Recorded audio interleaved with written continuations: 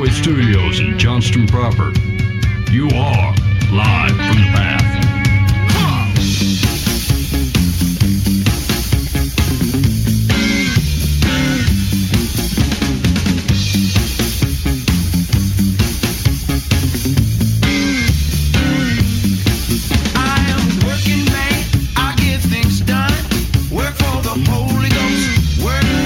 And you're listening to Live from the Path, coming from the Pathway Studios here in Johnston proper. I've been here all day.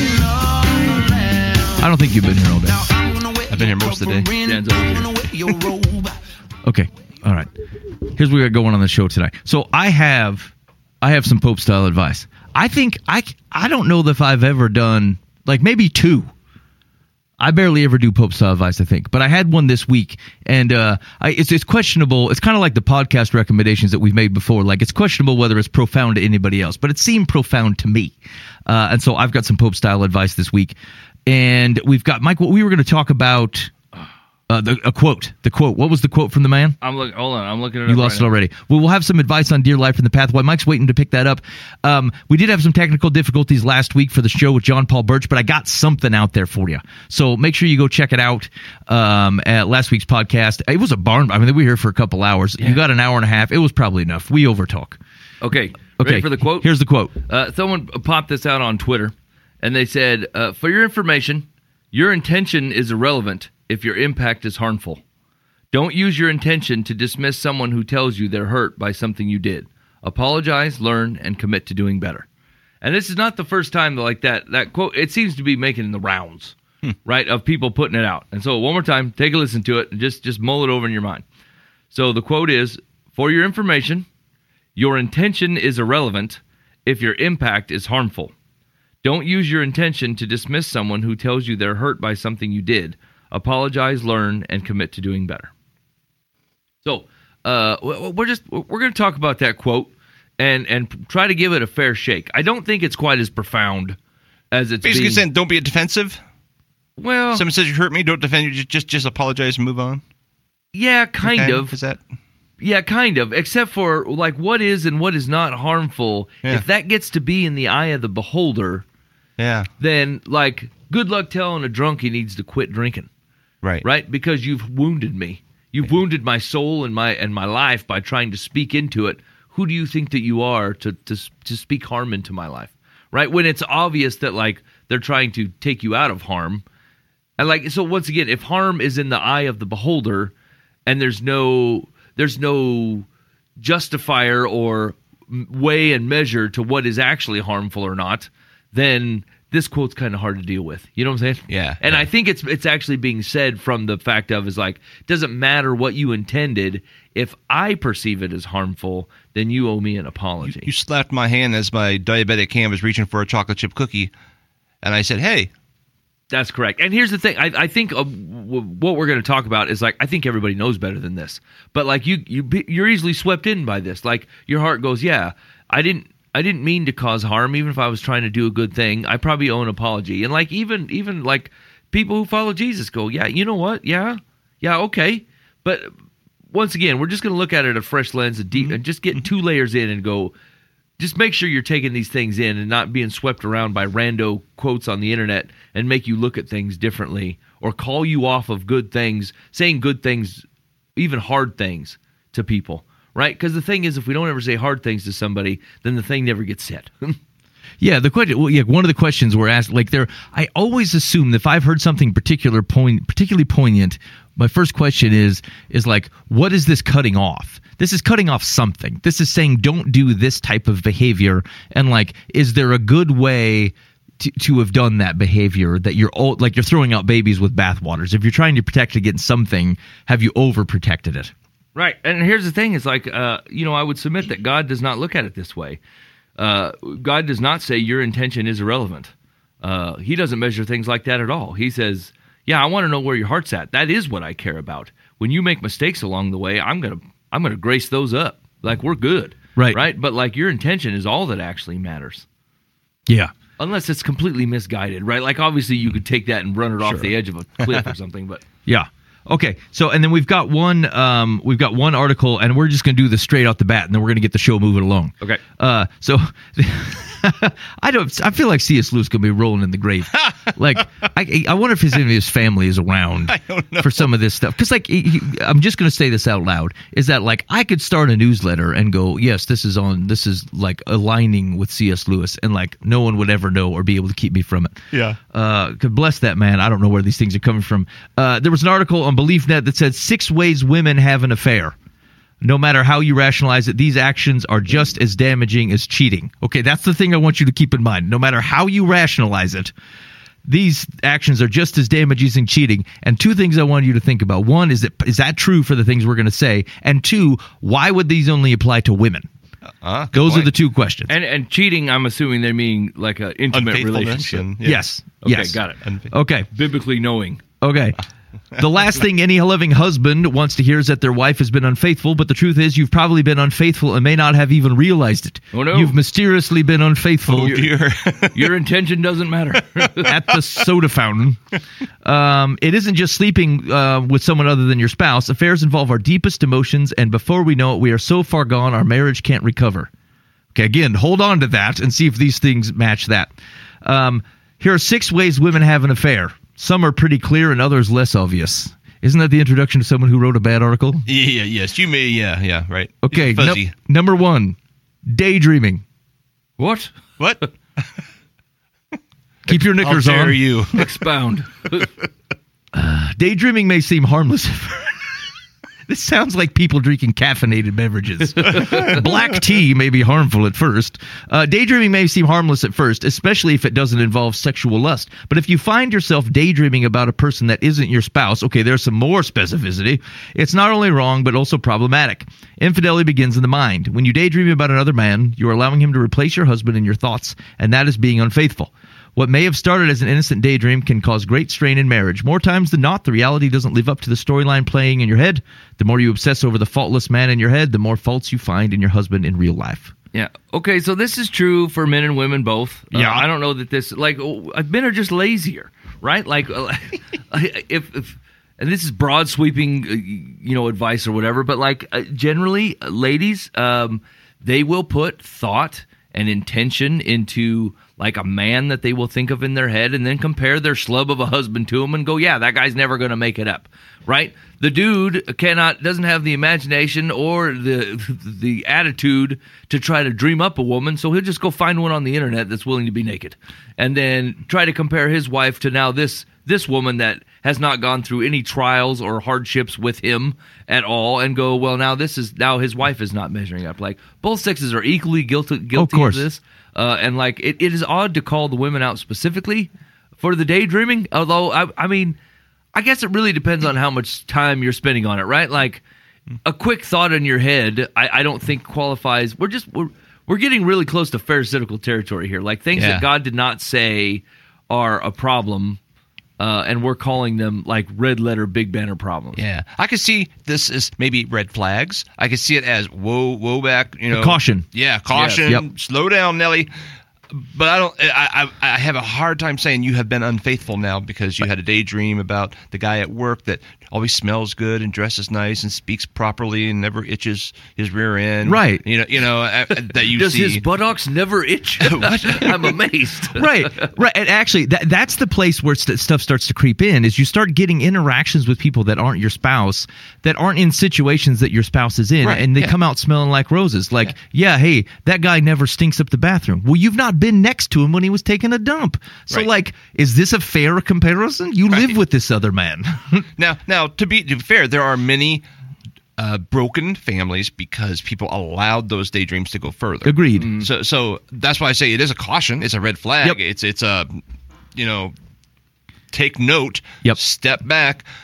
But I would have a hard time saying, oh, now you've been unfaithful. This is the same. This is not the same. Yeah, you better go to God with the altar and repent in tears and weeping. I'd say just start going the other direction. Yeah. And I agree. And I think the broad takeaway is to Dan's point. Look, it's a caution, and like whatever it is that you're in a marriage, and so it's time to fix that one, to work on it, to give it the effort that it needs, and like just. Almost, if you're ever comparing the person you're married to someone you're not married to, just recognize this is not even a remotely fair comparison. One, you shouldn't be doing it, but like where you're being deceived it's not a like for like. There's a difference between spending your whole life making important decisions, having children, sorting out bills, sharing the bathroom, dealing with terrible in-laws or whatever with a person, and then someone who bears no responsibility for any of those things to you gets to float in and float out of your life with some their sort of best. magic. That's Yes, it's exactly right. Yeah. You know what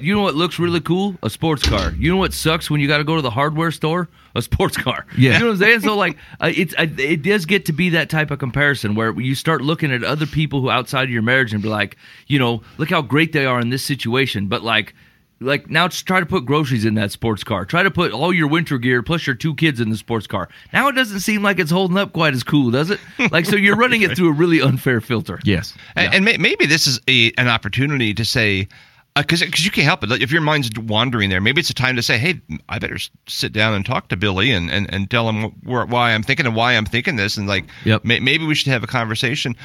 Not necessarily you need to measure up, but here's where I must be lacking in our relationship and have that work that out. I mean, because you're having that for some reason. There's some reason you're having that daydream. Yeah, it's okay to address a leaky pipe without going, I'm going to move. Yeah, right. I'm out of here. Okay, number 2. Having physical intimacy with someone who's not your spouse compared to letting friends dictate your relationship. Oh, boy. On same level? Letting friends dictate your relationship.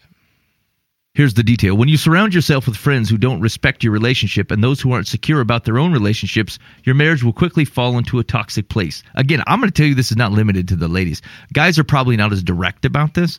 But like you can have poor fella friends around you who encourage you in wrong things. Who are either hunting every day or watching games every day or they doing whatever their hobby is. That's right. That interferes. Yeah. My wife don't give me no trouble. I get to hunt all the time, and like I just make sure I bring home the bills. This man is not the same thing as someone else going, hey, you should actively seek someone else, but he's harming you in the same way. And I just be careful. Yeah. We are who we hang around. I don't know about that. It's important that we are surrounding ourselves with people who are uplifting and encouraging. While it's important to create time for your girlfriends, you shouldn't be spending more time with them than your husband. These kinds of friends who throw caution to the wind aren't there to support you, but to sabotage your marriage. I'm going to ask you this question. First of all, who's this written by? Dude or lady? What do we think? Lady. I'm going to say lady. It is a lady. Leslie White. This almost... I could be wrong about this, but this seems like it could be true, but very caricature-ish. Doesn't it? Like there's an underlying thing that needs addressed and talked through that reasonable people can have challenges on, but this almost seems cartoonish where people get to dismiss it because it's so goofy and shallow. Maybe you don't know the depth of it because you're not a lady. Maybe we should have waited till we had a lady in here. Yeah. Oh, okay, I'm going to open you up to this, ladies. As we're talking through this, like maybe I'm being too gracious, you conniving spiders, and this is happening in your day-to-day lives. But let me know. Maybe because like I've seen character or like cartoonish representations of dudes, and I think it's detrimental to talking about how to mature manliness when we act like the only caricature is a dude who sits on his butt all the time. That's not the only option. And so okay, I don't know. They just seem a little bit shallow. Number 3, not creating boundaries with people of the opposite sex. One of the most vital components to creating a happy, healthy, and fulfilling relationship is to become a master of setting boundaries in your marriage.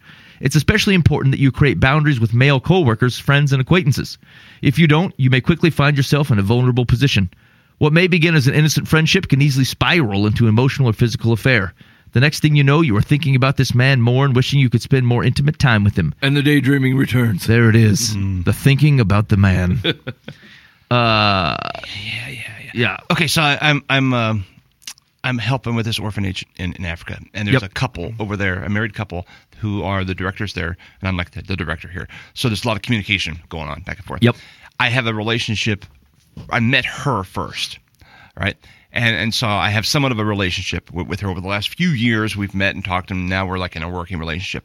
And so we've been doing a lot of talking, like as we're kind of ramping into this thing. Yep.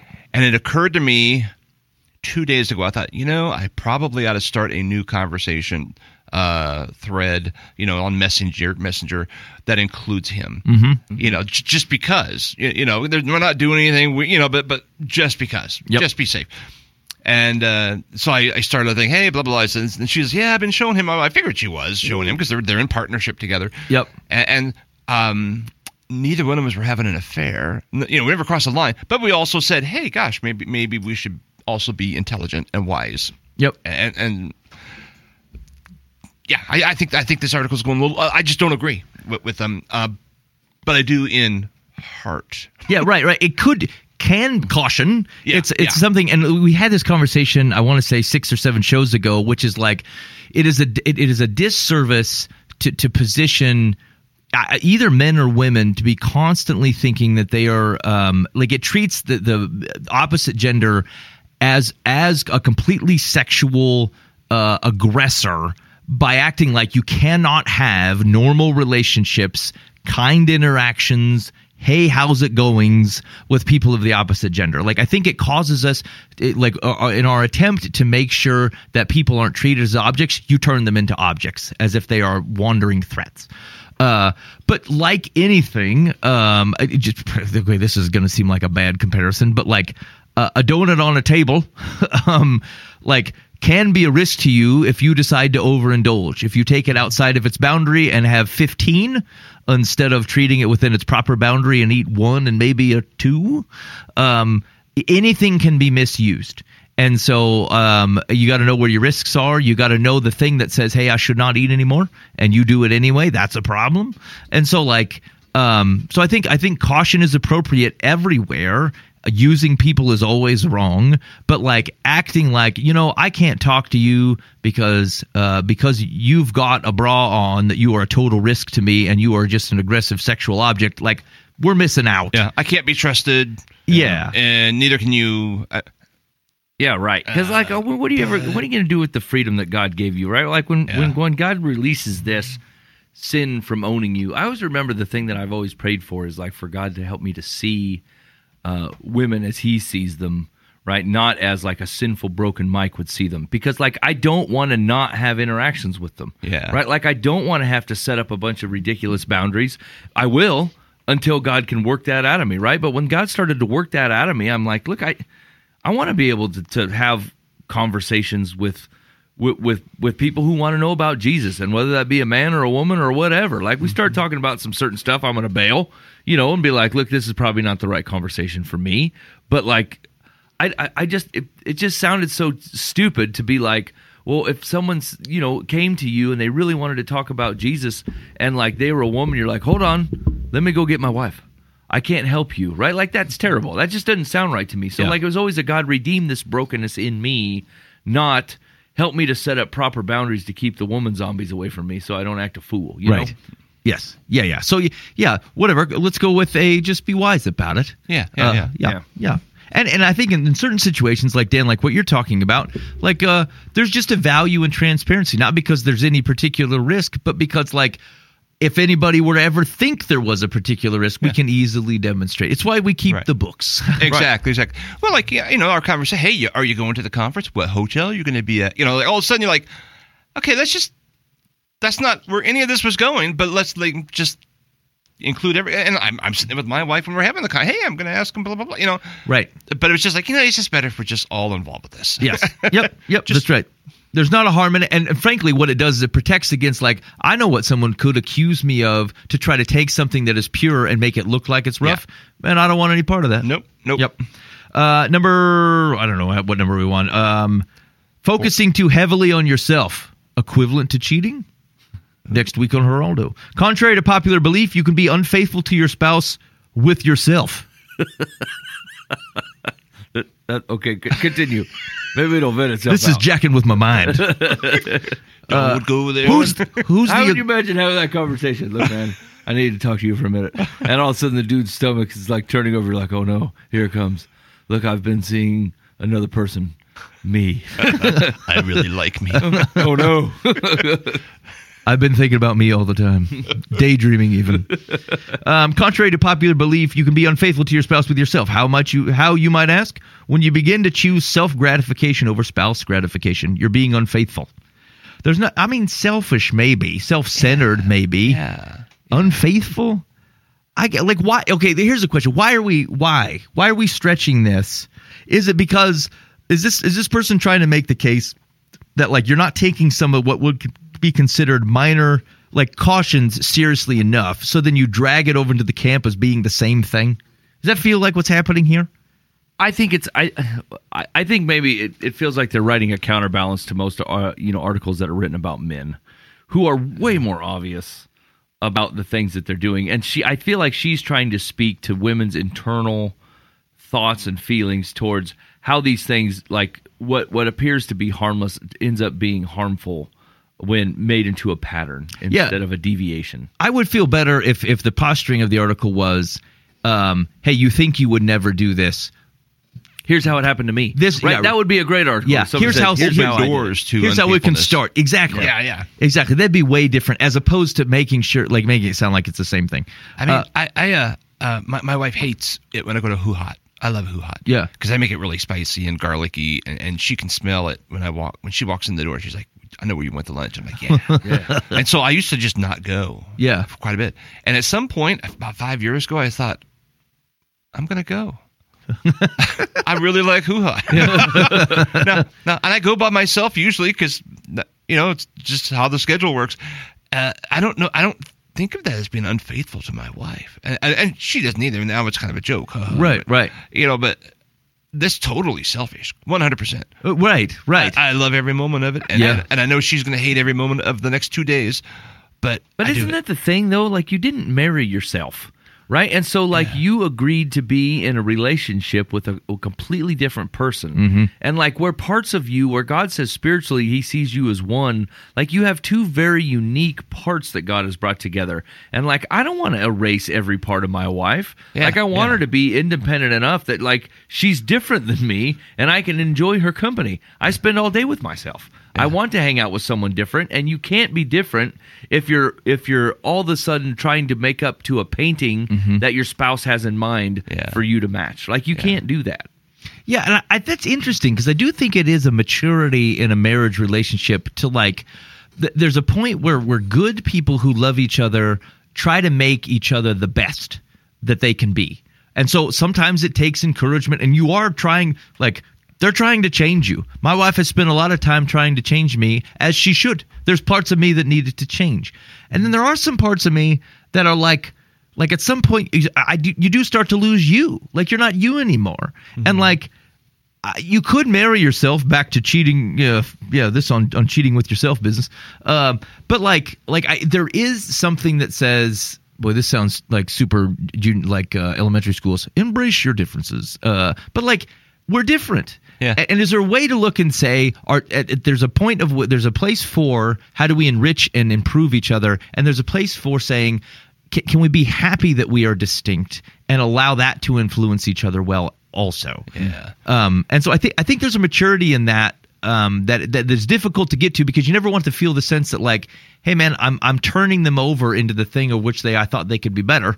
But really you're saying, look, they're still them. I want them to be them. I want them to express to them who they are, and find a way to support that while also helping to be the best them. Right. And just to tack on to that, because this is the downfall of a ton of marriages, right? You need to give people room to think about themselves, because I can't, as a spouse, you can't carry their happiness, right? You just can't, right? Pure joy comes from God, but you're happy, that comes from you. Right, if you sack your spouse with it and go, well, they're not making me happy anymore, that wasn't never their job, and frankly, they can't hold it anyway. It's too heavy of a load, right? And so, it is your job to know you and spend time on you, and grab some fulfillment of the things that God created you specifically, apart from your marriage and your role as a mom and a dad and whatever, right? God made you unique and special and gifted in ways, and you can't just shove all that to the side and expect to be a blank person that carries the wills and wants of people right around you. That's not what God made you for. Maybe what throws this article off for us is I think we all three have wives that are not selfish people. Right. My wife's the opposite of this. I mean, she will do anything for everybody and not even think of herself ever. Yeah. Right? I mean, on her birthday, we went to, a few years ago, we kind of laugh at this now, to Red Lobster. She hates seafood. It was her birthday. And she's like, what should we do for her birthday? And I was joking, we'll go to Red Lobster. She's like, okay. And I'm like, And we ended up going there, and then they're like, what? it's your birthday.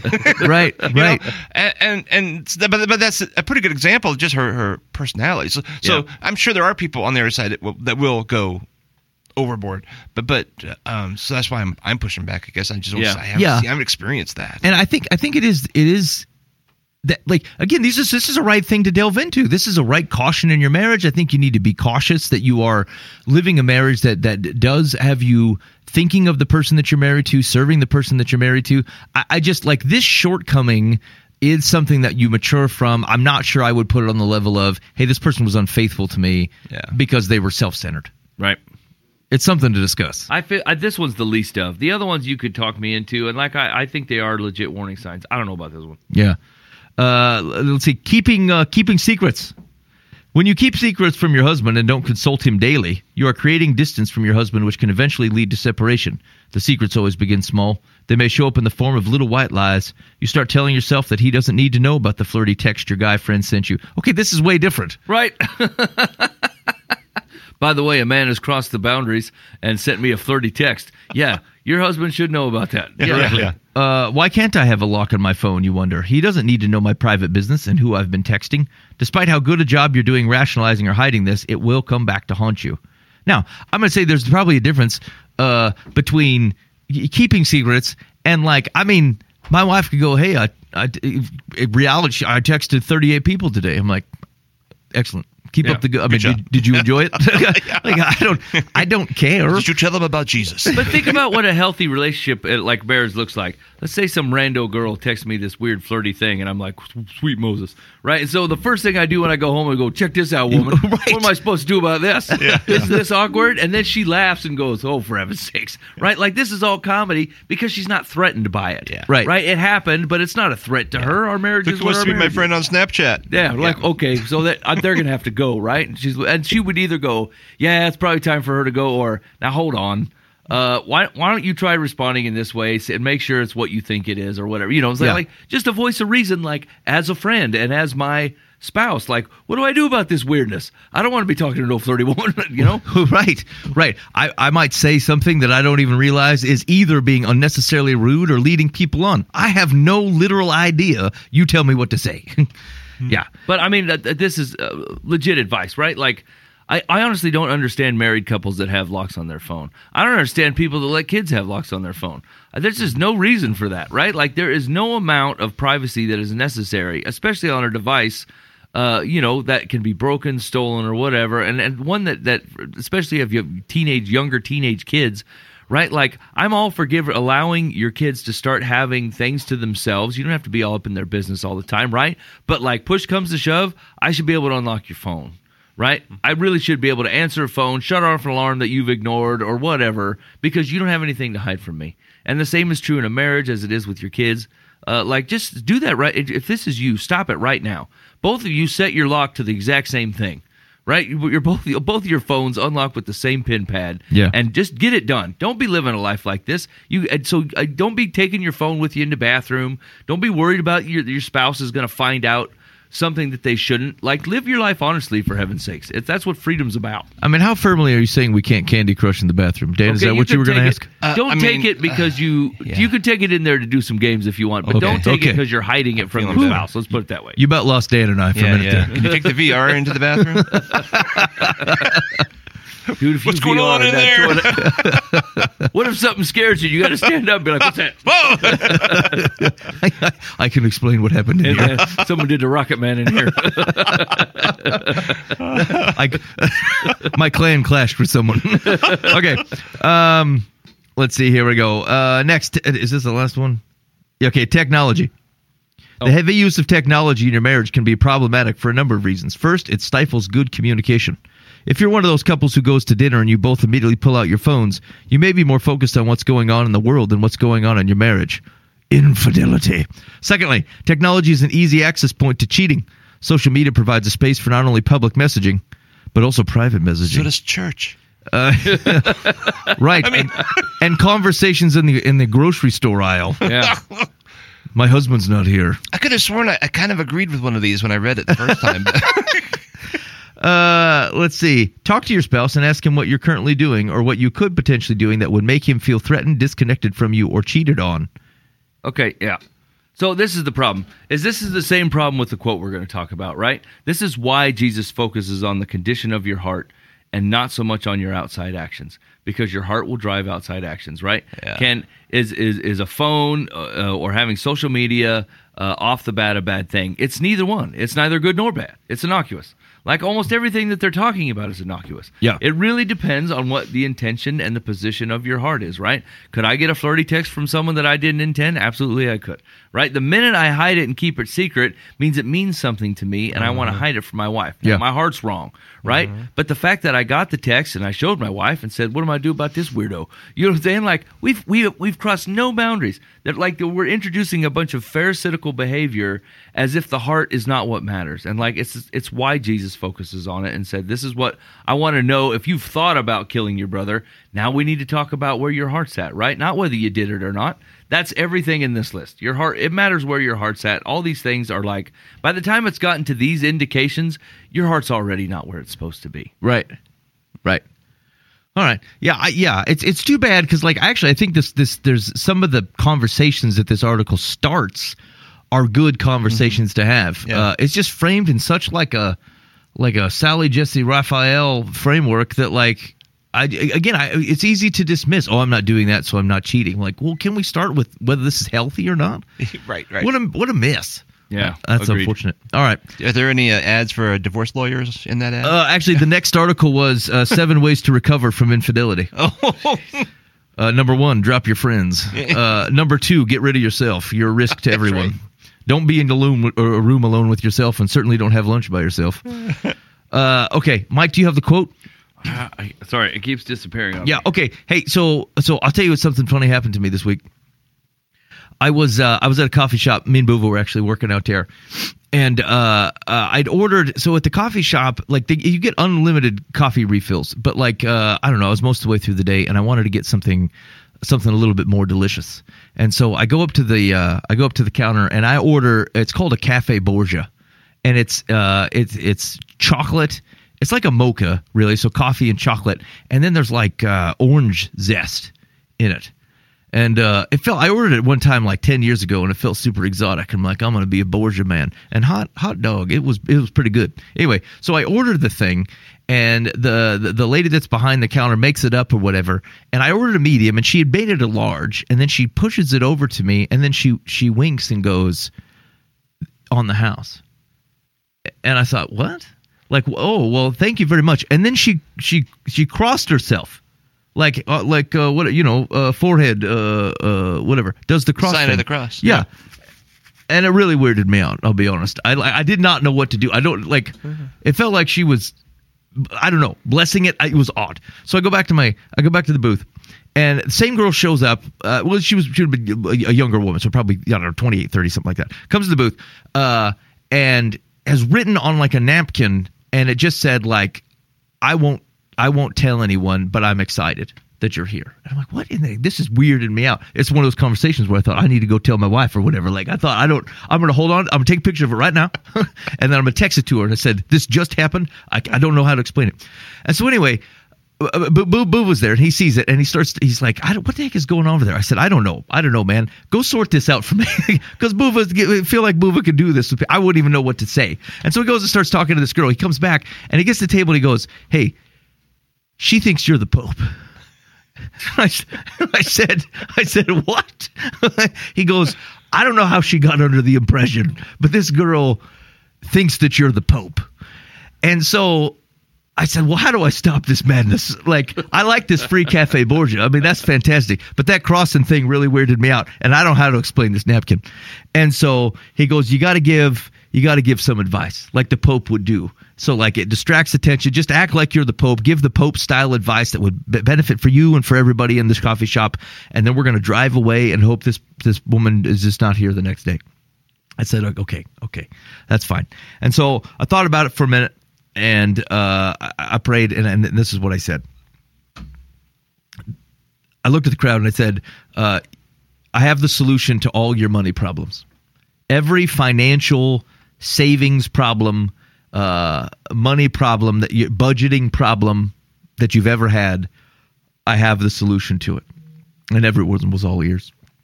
And I said, it's not a better budgeting program. It's not a firm, harsh, hard commitment between you and your spouse to save. You don't have to save more. You don't have to invest wisely. None of that. I said that the key to all your money problems is contentment. And the reason I said that is because I was talking with my oldest daughter, who's she's taking some classes, and one of the classes is like a personal finance class. And that's kind of what it's focusing on. Good things like, hey, you should save some of the money, and here's the budgeting tools. Here's how you should think about your money. Here's ways to otherwise invest your money for financial freedom later on in life. Even some of the Dave Ramsey type of stuff. And I was thinking about it, and I have a hard time with some of that stuff because a lot of it seems really self-serving. It's very self-focused. It's like even Dave Ramsey, and I'm sure it's done great things for people. And this is going to sound like, hey, I'm a guy who doesn't follow it, and so maybe I'm just jelly of what you're doing. But a lot of it is, live differently now so that you can live like nobody else kind of later on. But there's so much life that it feels like you miss out on doing some of that stuff, and so much generosity. You even how generous you are gets budgeted, budgeted very, very clearly. And there's probably wisdom to that, but it just feels like how many years am I going to burn missing out on moments and conversations and the ability to just be stupid generous because I'm plotting for a more secure, financially secure life about 15 years from now. And I know it's not that simple. Okay, I know, but that's one of the things that we were talking about. And so I was trying to figure out then, for a guy who, rudimentally manages my money, what is my advice to my kid? Because if it's not that, is it just, okay, you don't need to budget? Okay, no, you don't spend wildly, or what's my actual recommendation? And I think what it came to is again, thinking back of biblical prudence and wisdom, it's a call to contentment. Because if you were content with your own circumstances, if you appreciate what you have and don't have a burning desire to always get more and get better, then you don't have to actually be so strict with your budget because you're not going to spend it anyway because you were content. And so I was thinking back at if I look at in what ways have I misused my money, it's chasing things. It's going, I want the nicer this. I want the better that. I want the newer I want, as opposed to being able to look around and going this thing is just fine. I'm content with that. In fact, I had this has happened with me and my oldest kid. I have a gas station problem. Always have. And so I go in there, I'm going to grab something. And then I'll look at her and go, do you want anything? And she'll go, no. And my wife will do the same thing. I'm like, what? Why not? How could all of this? It's there's 1,000 things in here. You look at this whole store and go, no, I don't want anything. And they've taken up to going, I'll take a cup of ice. And I thought, boy, would my life be easier if all I wanted was a cup of ice. Or if I could just drive by the gas station and go, do you want anything? No. That my problem is not that I don't have the money or that I wouldn't have it to give or invest or all these things. It's a lack of contentment. And actually, if you think about the way that the scripture doesn't sit and talk to you about budgeting, but it does speak, Paul talks about this in multiple letters. It happens in 1 Corinthians. It happens in 1 Timothy. He's talking about being content. And if you are content, I don't think you're going to have to worry about your budget. If you can look around and say, I'm satisfied with what I have, you're not going to have to worry about whether you're stashing enough away or whether you have it to invest or whether you have it to give. And so that's my Pope style advice. It applies to me. It's the advice that I gave my oldest daughter, and the fake Pope advice to the rest of the world is that if you traditionally just suck at budgeting and you're like, I can't, you fight over it in your marriage. It's just money is a big problem. Stop trying to fight the money battle and pray that you can be content. And once you're content, I think your money stuff will start to sort itself out. That's my Pope style advice. Get off my coffee shop. Yeah, I think there's a lot of wisdom in that. You think why? Okay, so like if people say I want to be content but I'm not, how do you make that happen? Well, so multiple things really. One, I think it's something to pray on because it's a earthly pull. It's a physical. Because think of that, even coming off that Charlie and Chocolate Factory cheating document we just read. But like, that's the pull too. I'm not satisfied in my marriage. I'm not content here, and so I'm going to find something that I think is going to make it better. And so like, some of it is, so I think it's a spiritual problem to start. I think it is a prayer thing. Like, what am I always chasing? And again, I'm not against the random gas station visit. I'm not against like getting the slightly better TV or whatever it is. Like, okay, I mean, I think there's bounds to it, but like, if you're going to paycheck and you doesn't feel like it should have to be that way, I'd start with contentment before I'd start with your budget, because your money's going to some place of which you don't feel content. And it could be like, the car, the truck that I drive is, 14 years old. And like someone drives by in a nice looking truck or something. And I'll be like, man, I think I need that truck. I don't need that truck. Hey, mine's got like I have 6 people in my family. We can all fit in that truck. But like, it's a real pain in the teeth. It's not the crew cab, right? Where they get its own door. It's got like a half door. So anytime any of these kids want to get out the back seat, I got to open my door. And you can't get groceries in this stupid thing because you got to open up your door and then open up the side door and you're like caught. It feels ridiculous. But like, does all that mean I would need to put up another $40,000 or whatever people are you doing? Right. And like I'm saying, like there's space to be like, look, I just got to get a new truck. I'm okay with that. But like this for me, that's a contentment problem. The thing gets around. It's my whole family fits in it. Like there's a contentment problem. Well, and actually, it's a pretty simple exercise. Is look back on your first X number of years of your life and go, well, did it ever work? Right, the thing that I bought that I thought was going to bring me contentment, did it work? I mean, I was pumped about it for like a week, a month, or whatever. But like, did it actually provide long-term contentment? It did not. No. Well, I always think about this when it comes to tools. So, I had a bunch of hand-me-down DeWalt tools from Mike. Mike had been upgrading his tools or whatever, or he had extra like drills and stuff lying around. And like, I don't know, I was using it one time and I thought to myself, they're making newer and better. I got to upgrade. I've got work to do. I'm going to get some new tools. And I went and I did. I went and bought some. And then I thought back and I thought, this thing that I was screwing this screw in with not 4 hours ago was like whiz bang, 6 years ago? Yeah. Some guy bought it, got it fresh off the line and goes, holy crap, I got the brand new spanking thing. And are you telling me that within 6 years, the thing that was like spank your leg awesome is keeping me from doing productive work? Yeah. Come on. I mean, maybe it needs a new battery or something. But like how easy it is, or like the TV at my house is 41 inches.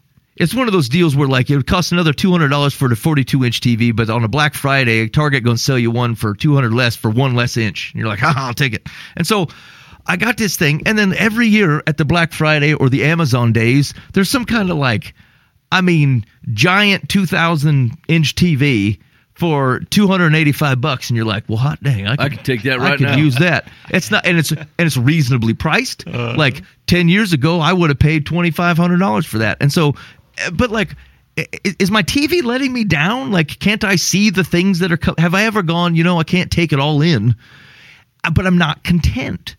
And so sorry, getting back to answer your question. One, I think it is a spiritual thing. I think it's asking God, like, I need help being content with the things that are going on, being content in my marriage, being content on how much time I have in a day, being content with the things that I have, being content with the money I make, being able to thrive in the job that I have. Can we start there? There is, I think, a bit of an affirmation type of thing to remind yourself of, like, this was good yesterday. Like, recognize when it's pecking at you. There was something else going on. Oh, go coffee.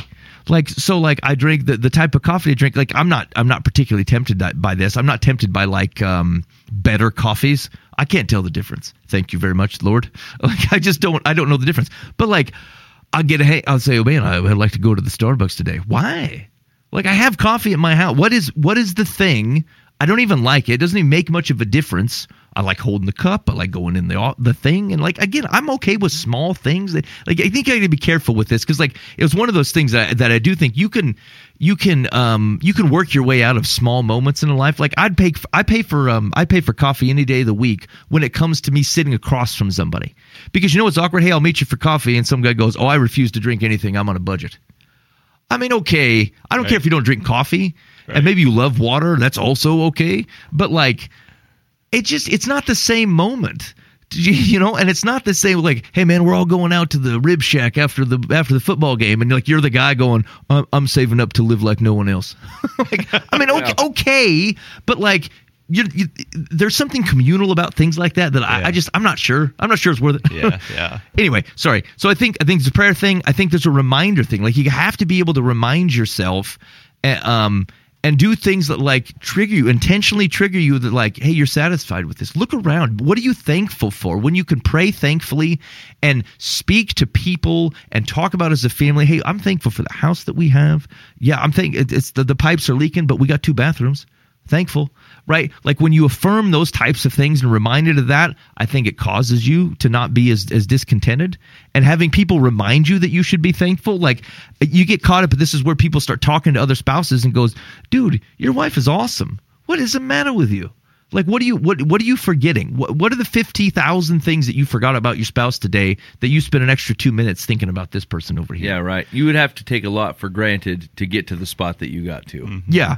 So maybe it even extends beyond budgets. It extends to like your relationships and all kinds of things. And it doesn't mean settle for junk, but like that isn't really what we're talking about. I just think we lack contentment. And again, Paul thought this was a big thing, like not feeling like you're having to chase worldly other things and other whatever tinglers that you got in there. Work to make the things, get the most value out of the things that you have. Work and cultivate the relationships that you have. Even think about it, like you go shopping for churches. Like you got discontent because what? Like the music that you loved 2 weeks ago suddenly is real problematic for you. Like I'm seeing it for me, and I think it's true. And you can attack the problem from the other direction and go, I'm going to get a good budget. I'm going to get a journal that me and my wife work through because we got all these problems. But I'm telling you, the pressure on you is discontentment, and like all the tools in the world are not going to chase that discontentment away. All the programs aren't going to change that discontentment away. If you can get rid of the discontentment, you're going to be flourishing with time and dollars, and then you're going to have all kinds of really good problems like, what do we do with all this? So anyway, Pope style advice. Yeah, I like it. Okay, what's the quote, Mike? No, I got rid of it already. Okay. Hold on. Okay, wait, again? Yeah, sorry. It keeps going away. Did I lose it completely? Yeah, it's gone. Okay, let's save it for next week. Okay. Let's do some advice. I gotta be honest, it was dumb anyway. Okay. We got past it. Point is like if someone says what the main budget of the quote is like, it doesn't matter what your intent was if you caused harm.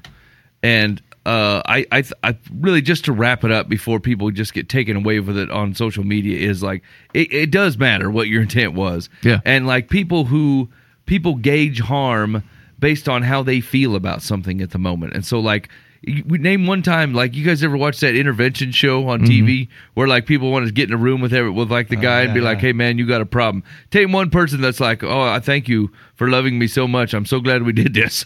No one reacts that way. Right. Everyone's like, what are you doing? Everyone's attacking me. I feel attacked and I feel like everybody's coming after me. It's like, yeah, are you doing me harm? As far as that guy thinks, but like they're trying to keep you from killing yourself, you know? And so like, I don't think you get to gauge harm by how it's taken in.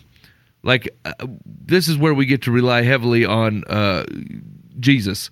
Is like we get to say God gets to call balls and strikes on what is actually good for people. I've said some very harsh things that were very true and needed to be said to people that did not take them very well. Yeah. Right? Now, I'm not saying that like you can't just wanton go out. That the adage is true that we talk about, where like Jesus always delivers things with truth and love, and you have to have both in whatever measure God's sending it out. You can't have one without the other if you want to represent Jesus at all. But just because someone did not receive it well does not necessarily mean that you did not deliver what you were supposed to deliver. Right. People don't take bad news very well. Yeah, that's true. That's true. Right. It's just that is not the evaluator.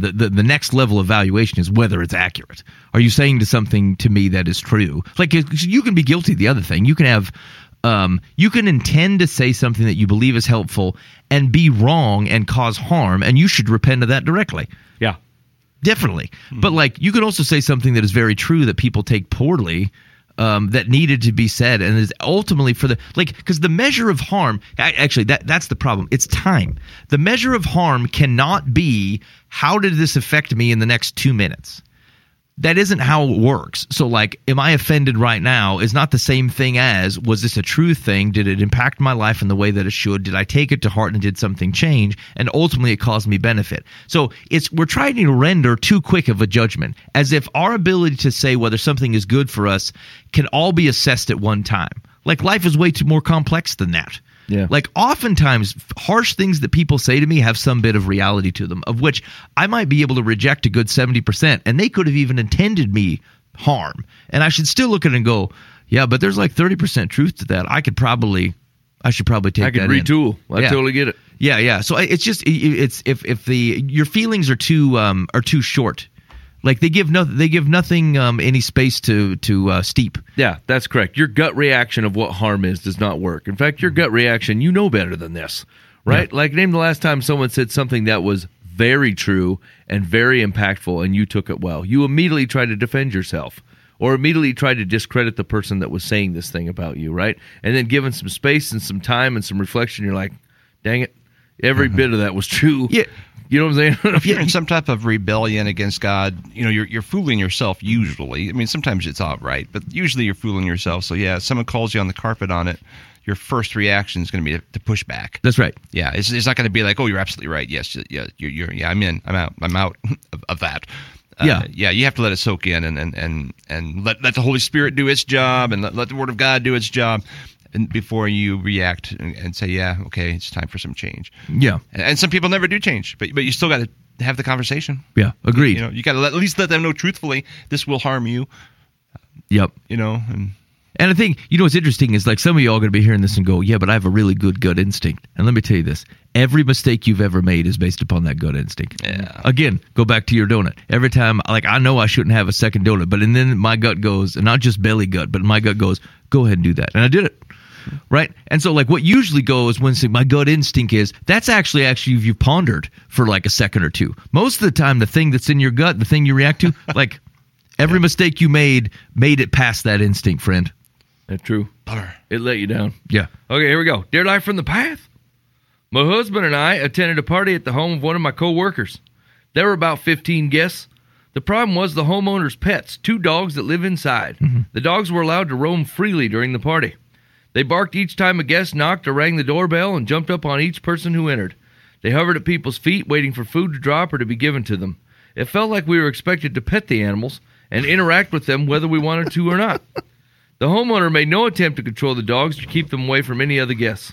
I don't dislike animals, but I don't want other people's pets jumping on my clothes, trying to lick me or getting close to my food.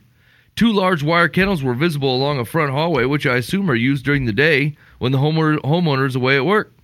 What would have been the polite way to ask my coworker to put the dogs in their kennels or out in the garage while the guests were eating?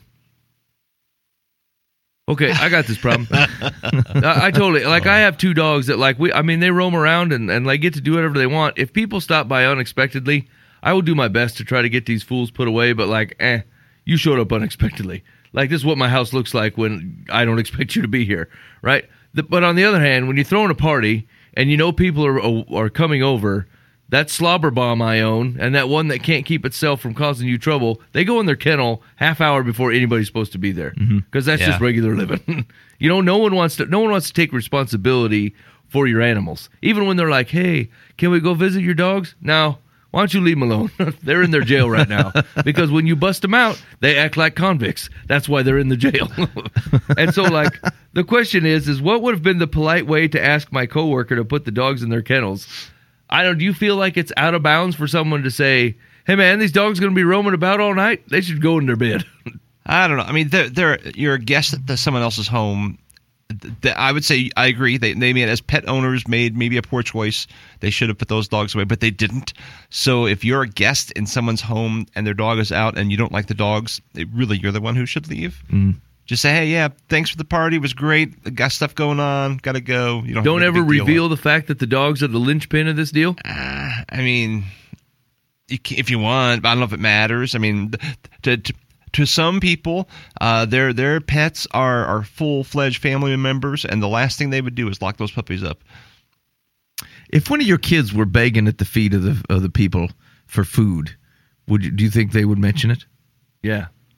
But like, hey man, your kid expects me to scratch his head. It really, I guess she did say that like it's the coworkers, right? So it really depends on how close you are. Like, obviously, like I would go over to Ben's house and go and say, hey man, will you put these dogs away? Right. They're tearing the place up. They're causing a ruckus. Yeah, I think I might mention it on the off chance, and I think this is small, but on the chance that it feels real normal to the homeowner, and so they don't even notice. I might go like, hey man, your dogs are friendly. Like they're pretty excited and friendly, and like maybe that triggers in something. Oh wow, I didn't even think about it. Yeah, didn't even register. Yeah. I probably wouldn't press it beyond that. I'd probably just be like, okay, well, I mean, the clothes will wash, and if they're not like snagging, like if they're hanging around, I mean, that's what I would do if I were the dog. What if they're like, so I have a big problem with this because we have a big bloodhound, and one, she slobbers horribly all over people, right on their pants. And then, like, when she goes to say hello, she gets you right in the mommy-daddy button. Oh, yeah. That's where she sticks her nose. Bink. And, like, it's really rude. And so, like, would you let that pass and go, well, I mean, it's just the way the dog is. That is what I thought, because your dog has done that to me. And terrible. I don't think, like, I didn't think you said, like... Mike trained a dog. Hey, Lou, go for the crotch. Right. Like, I just presumed the dog is being a dog. Dog being a dog, and yeah. It's awkward. They do it at the dog park, too. Hey, nice butt. Yeah, right. Sniff, sniff. So... Sniff, sniff. like a dirty trucker dog. Hey, you got a nice rear dog end. Yeah, like it's never occurred to me to blame. I don't particularly blame the owner. I'm just like, well, I mean, it's the dog. Like the dog kind of does what it wants to do. I mean, I think you're right. I think it's inconsiderate. Like you should think about your guest, and frankly, for the dog's best is to not put him in the middle of that stuff. But I'm with Dan to the extent that it didn't happen. I think you go with the Hail Mary and be like, man, your dog's excited. But past that, I think you just let it go. Yeah. Okay. And leave early if it's that big of a deal. If it's really upsetting you. Yeah. Okay. Secular says, to an animal lover, a pet is a member of the family. Your coworker obviously saw nothing wrong with his or her dogs mingling with the guests. There's no polite way to ask a host to put a family member in the garage during a party. Hey man, your uncle's got to go. you gotta pin that dude up. Telling your coworker that you found the pet's behavior disruptive may solve your problem because he or she will probably omit you from the future guest list. Okay, you're not wrong. So really, you're saying, look, if they're fickle enough, if you bring it up, they might just not invite you anyway. So no problem. Yeah. Either way, I mean, I guess that's the thing. The level of impact you believe this has to you will drive the level of consequence. If you're not sure that it's a big deal, but you think they might fix it, then be casual about it. If you want to draw a mess because you think you're really put out, I mean, be prepared to be put out. Okay, last one. Ready? Yep. Holy cow, it's a bit of a novel. I'll go fast. Okay. Dear Life from the Path. Yep. I was in a relationship that abruptly ended because he cheated. We didn't have kids, so I moved in with my parents until I was able to get back on my feet and eventually moved out. Because I couldn't afford a place on my own, I asked several friends about rooming together, including a close coworker friend who was there for me throughout my separation. At the time, she said no. Then she got another job, made better money, and 7 months later messaged me asking if I was still looking for a roommate. Mm-hmm. I said sure. She has a 9-year-old daughter, which I was cool with because it would just be us girls. We went apartment hunting, finally chose a place, and signed a 1-year lease. My friend mentioned to me that she had started, quotes, talking to her ex, the father of her daughter, but I didn't know it was a full-blown relationship when I moved in. He has been here since day one and spends the night. They have little family dinners and get-togethers at the apartment. I told her a month later that I noticed he stayed over a lot, and if this was going to continue, I was going to move out because this is not what I signed up for. She apologized and said she would talk to him. But we are 8 months in now, and he's still here every day. There are days I just leave the apartment and go to my mom's house or to my boyfriend's house because he is there, while I'm stuck paying half the rent. Should I stick it out for the remainder of the lease, talk to her again, and have my pay a portion of my rent, or just move out? Yeah, I mean, I would just move out. Yeah. Yeah, if you can make that work and not have to pay for it. I mean, they got 4 months, so it's not like a big... I never thought to think of the apartment as a commodity. That having a rando dude sleep over, you're like, hey man, I pay for that. Like, if he's sleeping in the other room with your roommate, right? But you're like, the air that exists in here, the fact that this apartment even is here to be slept in, I pay for half of that responsibility. So if you're going to be coming over here, you're going to be paying the rent. Yeah, I mean, the question would be, would the roommate think of it the other way? If she had a boyfriend or a husband come in and live there. Right. I can jam as much as I want to in my half as I can. I pay for half of this. If I wanted to put in 2 koalas and 3 dudes, it's fine. Yeah, I mean, I think it's okay to say, like, part of what you're paying for is an understanding of a situation. If I moved in to a house with you two fellas, and then all of a sudden, like, one of you guys goes, hey, I picked up another roommate. He's paying half my rent. He's going to stay in my room. Yeah. Or if it's like a girl or something. And like I there's a difference between saying I live with a bunch of dudes and then now my house is shared by a woman who like I don't know or something. Like that's a change in situation. I think it's okay to have a preference that says, look, that's not what I was looking for. Yeah. I think that's fine. That's fair. Yeah. I mean, if you communicated that to her, and I don't think she's going to boot the guy. It just doesn't sound like it. Yeah. So, I mean, whatever. Let him take over your rent or something. This seems like shouldn't be much of a problem. Maybe they're just trying to edge you out. Yeah. Just leave. You both want the same thing. Yeah. You're the third wheel in this deal. Yeah. I mean, there's pretty much a nuclear family living there, having special dinners together, and you're like the third weird wheel, and you've got to hang out in your bedroom. How awkward would it be to come trolling through the living room? Why they're watching Toy Story 2 as a mom, a dad, and a kid, and here you are like in your Grundies rolling in to get broccoli. Yeah. Like, I don't know, man. You should get out of there. Yeah. Okay. Yeah. I think it's fine to leave directly. Secular says, the time to have insisted the boyfriend pay a portion of the rent was 7 months ago, when it became plain he was part of a package deal. Not only should he pay up, he should do it in arrears. What's that mean? I mean, go back. Yeah, go back. But like, to what value? You've already lived it. Yeah. There's no reason for that. Now you're just being a jerk. Yeah. If you can't move out with a penalty, then you will have to wait until your lease runs out. Sorry.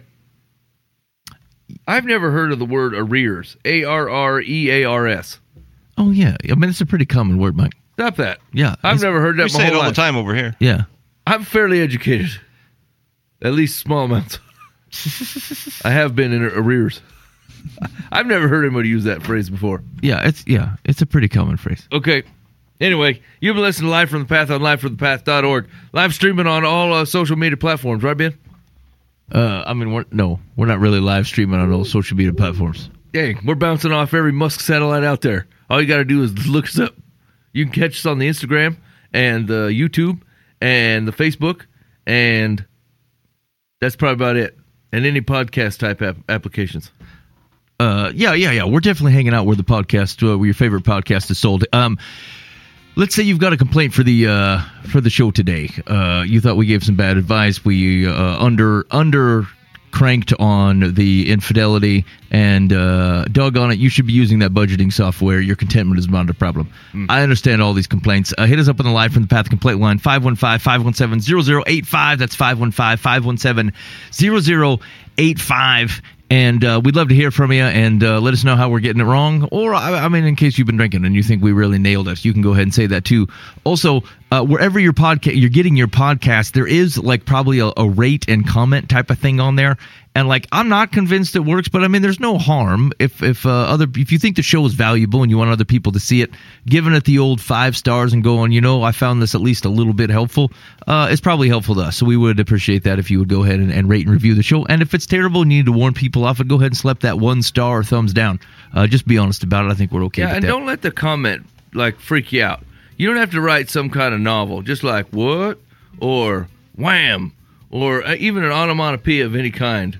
As the comment would be just fine. Yeah, that's right. Yeah, that's not a book. Like, you don't have to write chapter 2. Just be like, I think this is good, or this was all right. Yeah, that's fine. And to follow the theme of that quote earlier, as long as your intentions are good, that's all we care. Yeah, that's all that matters, really. Yeah, unless you cause me harm. Yeah, and then I will call. And then we're against it. All right. Hey, we do appreciate you guys hanging out with us on Live from the Path. Definitely give us some feedback on the show if you have it. Otherwise, we'll plan on being back here next week. In the meantime, be faithful in the means. God will handle the ends. You've been listening to Live from the Path. Woo!